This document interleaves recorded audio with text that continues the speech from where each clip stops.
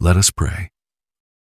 For God so loved the world that he gave his one and only Son, that whoever believes in him should not perish, but have eternal life.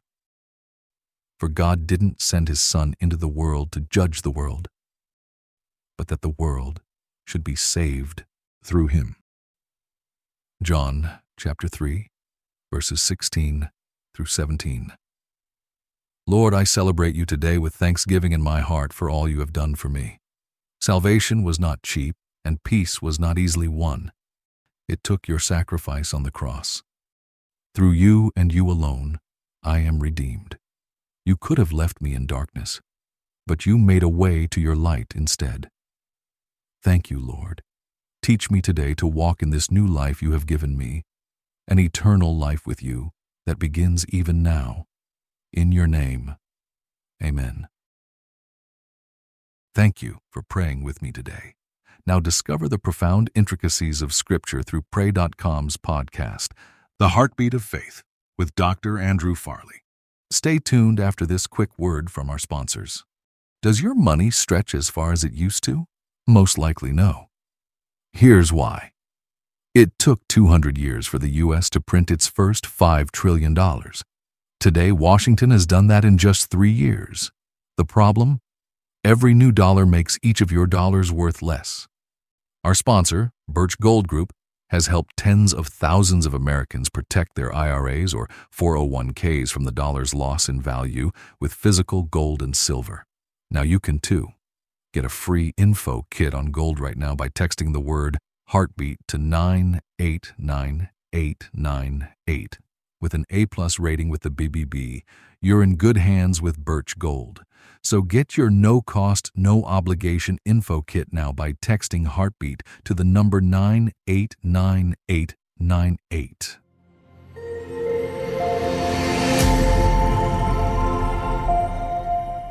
Christ is the greatly anticipated hero of the Bible. The entirety of Scripture crescendos at the coming of Jesus. The fire crackled under the evening stars. Jesus and his disciples lounged around the warm flames.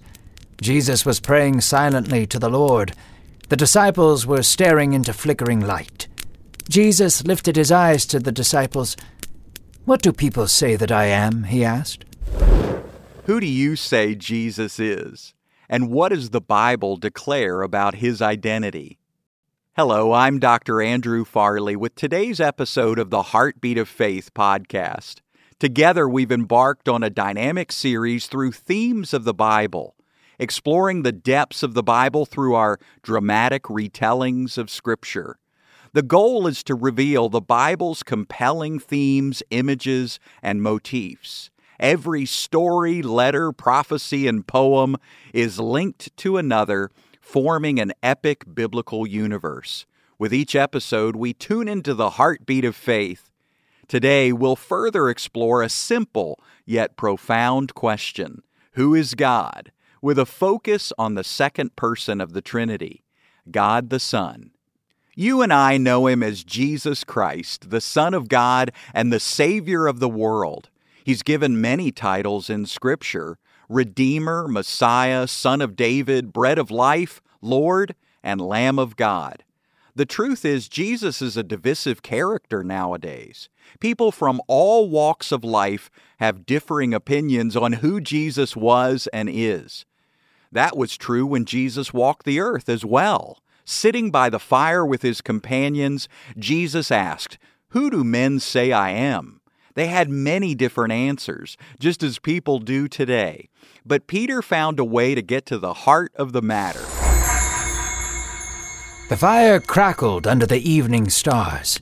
Jesus and his disciples lounged around the warm flames. Jesus was praying silently to the Lord. The disciples were staring into flickering light. Jesus lifted his eyes to the disciples. "What do people say that I am?" he asked. The disciples shrugged. "Some say that you are John the Baptist," Thaddeus said while poking the fire. "Others say you are Elisha. Some would even say you are one of the prophets of old that has risen from the dead," James answered. Jesus looked deep into the flames. "But who do you say that I am?" he asked. It was a serious question, a question that required thought. Peter lifted his gaze to Jesus. He was not known as a deep thinker. In fact, Peter was often known for his fast mouth and brash actions. However, Peter was sure of what he was about to say. He knew it in his bones. Peter looked deeply through the flames towards Jesus. "You are the Christ," he said, "the Son of God."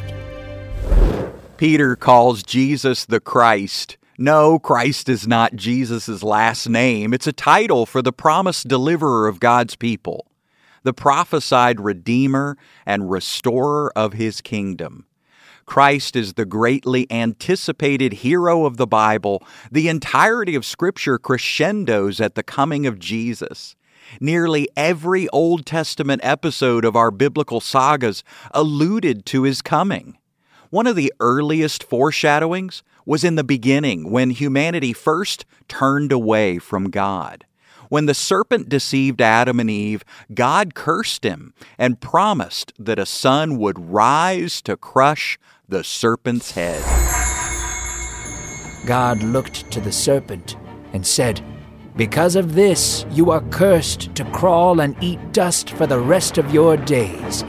One day I will make things right, and a son of Eve will come, and you will bruise his heel, but he will crush your head." This would be the foreshadowing of Jesus coming to put an end to evil on the cross. Ever since the fall of mankind in the Garden of Eden, our relationship with God has been fractured. A distance was created between Him and us, a chasm that can't be bridged through any good deed, ceremony, or heroic effort on our part. A vicious cycle of spiritual darkness and despair plagued humanity. But we can clearly see in the Bible that God always planned a way to redeem us. That plan was sending Jesus to come, live, love, die, and rise again. Jesus Himself is the way we find lasting freedom from guilt and victory over sin. As we peruse the Bible, we hear countless stories of triumph over evil. These were all foreshadowings of the Son of God's triumph over sin through the cross and resurrection. Joseph forgave his brothers, reconciled with them, and saved them from famine, even though they had sold him for a handful of silver coins. Joseph could tell they needed more explanation. For the last time they saw him, he was being shipped off into slavery. Now he stood before them a governor of the most powerful nation on earth. "I am your brother, Joseph, whom you sold into slavery. Please, do not hate yourselves for what you have done to me. God sent me here to preserve the lives of thousands of people," Joseph said. He explained to them how God had used him to save the lives of the land and all those who dwell outside of it. "So it was not you who sent me here, but God." Samson's sacrifice freed Israel from the oppression of the Philistines. Samson screamed as he tore at the pillars. The Philistines' smiles began to fade, and Samson whispered to himself, "Let me die with the Philistines." And in that moment he bowed with all his strength and pulled the pillars apart. The entire temple floor fell from the sky, and the walls toppled on top of all 3,000 Philistines below. Flames erupted from the center of the temple as stones crushed the backs of God's enemies. A cloud of smoke covered the wreckage.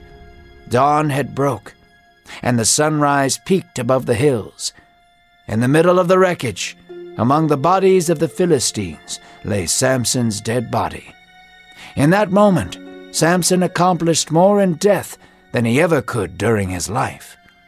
The strongest hero Israel had ever known experienced more victory and sacrifice than he did selfishness. The story of courageous self-sacrifice would be perfected later on in another hero God sent. His sacrifice would topple the greatest enemy of them all. These moments and so many more like these point us toward the Son's ultimate victory over sin, death, and darkness. Soon, we'll begin an entire series on Jesus, exploring the epic events and images foreshadowing His coming. Jesus is the Savior we were waiting for, and through Him, we have access to the third member of the Trinity, the Holy Spirit who lives within us. Thank you for listening to the Heartbeat of Faith podcast. If you enjoyed today's episode, please leave us a review and let us know how this series has impacted your life. Also, remember to download the Pray.com app. And to be further encouraged in God's grace, visit andrewfarley.org. That's andrewfarley.org.